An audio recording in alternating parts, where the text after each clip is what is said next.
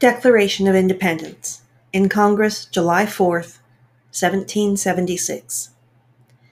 The unanimous declaration of the 13 United States of America.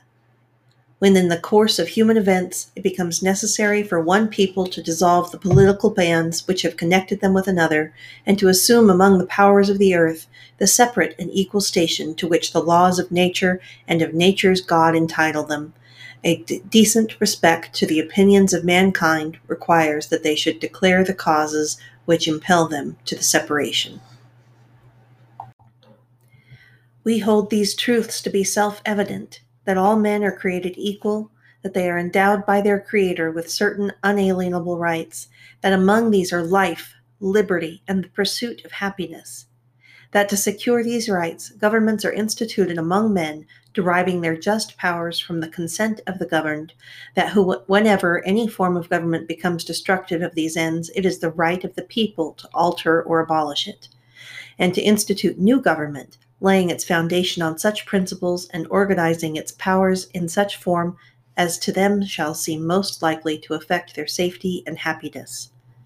Prudence, indeed, will dictate that governments long established should not be changed for light and transient causes, and accordingly all experience hath shown that mankind are more disposed to suffer while evils are sufferable than to right themselves by abolishing the forms to which they are accustomed. But when a long train of abuses and usurpations, pursuing invariably the same object, evinces a design to reduce them under absolute despotism, it is their right, it is their duty, to throw off such government and to provide new guards for their future security. Such has been the patient sufferance of these colonies, and such is now the necessity which constrains them to alter their former systems of government. The history of the present King of Great Britain is a history of repeated injuries and usurpations, all having in direct object the establishment of an absolute tyranny over these states. To prove this, let facts be submitted to a candid world. He has refused his assent to laws the most wholesome and necessary for the public good. He has forbidden his governors to pass laws of immediate and pressing importance, unless suspended in their operation till his assent should be attained, and when so suspended he has utterly neglected to attend them. He has refused to pass other laws for the accommodation of large districts of people, unless those people would relinquish the right of representation in the legislature, a right inestimable to them and formidable to tyrants only. He has called together legislative bodies at places unusual, uncomfortable, and distant from the depository of their public records for the sole purpose of fatiguing them into compliance with his measures.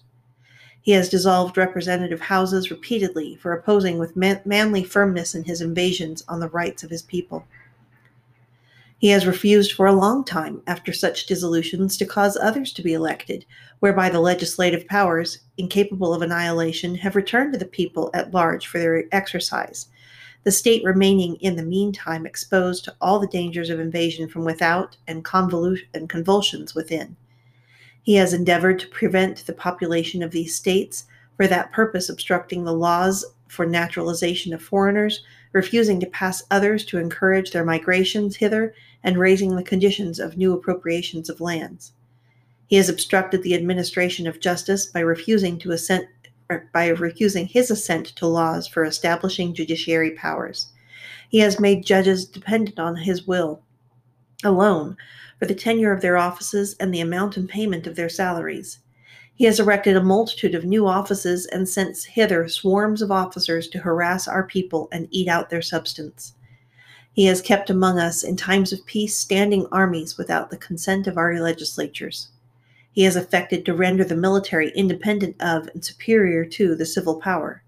He has combined with others to subject us to a jurisdiction foreign to our Constitution and unacknowledged by our laws, giving his assent to their acts of pretend legislation, for quartering large bodies of armed troops among us, for protecting them by a mock trial from punishment for any murders which they should commit on the inhabitants of these states, for cutting off our trade with all parts of the world, for imposing taxes on us without our consent, for depriving us in many cases of the benefits of trial by jury, for transporting us beyond seas to be tried for pretend offenses, for abolishing the free the free system of English laws in a neighboring province, establishing therein an arbitrary government and enlarging its boundaries so as to render it at once an example and fit instrument for introducing the same absolute rule into these colonies.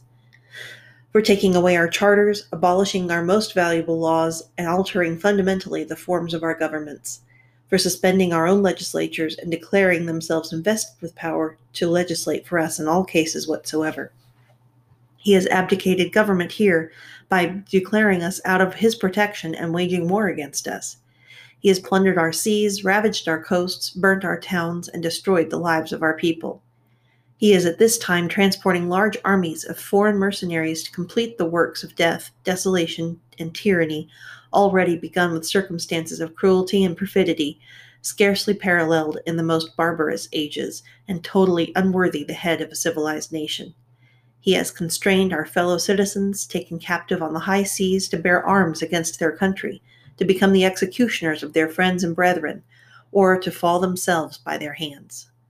He has excited domestic insurrections amongst us, and has endeavored to bring on the inhabitants of our frontiers the merciless Indian savages whose known rule of warfare is an undistinguished destruction of all ages, sexes, and conditions. In every state of these oppressions, we have petitioned for redress in the most humble terms. Our repeated petitions have been answered by only repeated injury. A prince whose character is thus marked by every act which may define a tyrant is unfit to be the ruler of a free people. Nor have we been wanting in attentions to our British brethren. We have warned them from time to time of attempts by their legislature to extend an unwarrantable jurisdiction over us. We have reminded them of the circumstances of our emigration and settlement here. We have appealed to their native justice and magnanimity, and we have conjured them by the ties of our common kindred to disavow these usurpations, which would inevitably interrupt our connections and correspondence. They too have been deaf to the voice of justice and of consanguinity. We must, therefore, acquiesce in the necessity which denounces our separation, and hold them, as well as we hold the rest of mankind, enemies and more, in peace, friends. We, therefore, the representatives of the United States of America, in General Congress assembled, appealing to the Supreme Judge of the world for the rectitude of our intentions, do, in the name and by the authority of the good people of these colonies, solemnly publish and declare that these united colonies are, and of right ought to be, free and independent states, that they are absolved from all allegiance to the British Crown, and that all political connection between them and the state of Great Britain is and ought to be totally disavowed, and that as free and independent states they have the full power to levy war, conclude peace, contract alliances, establish commerce, and to do all other acts and things which independent states may have right to do.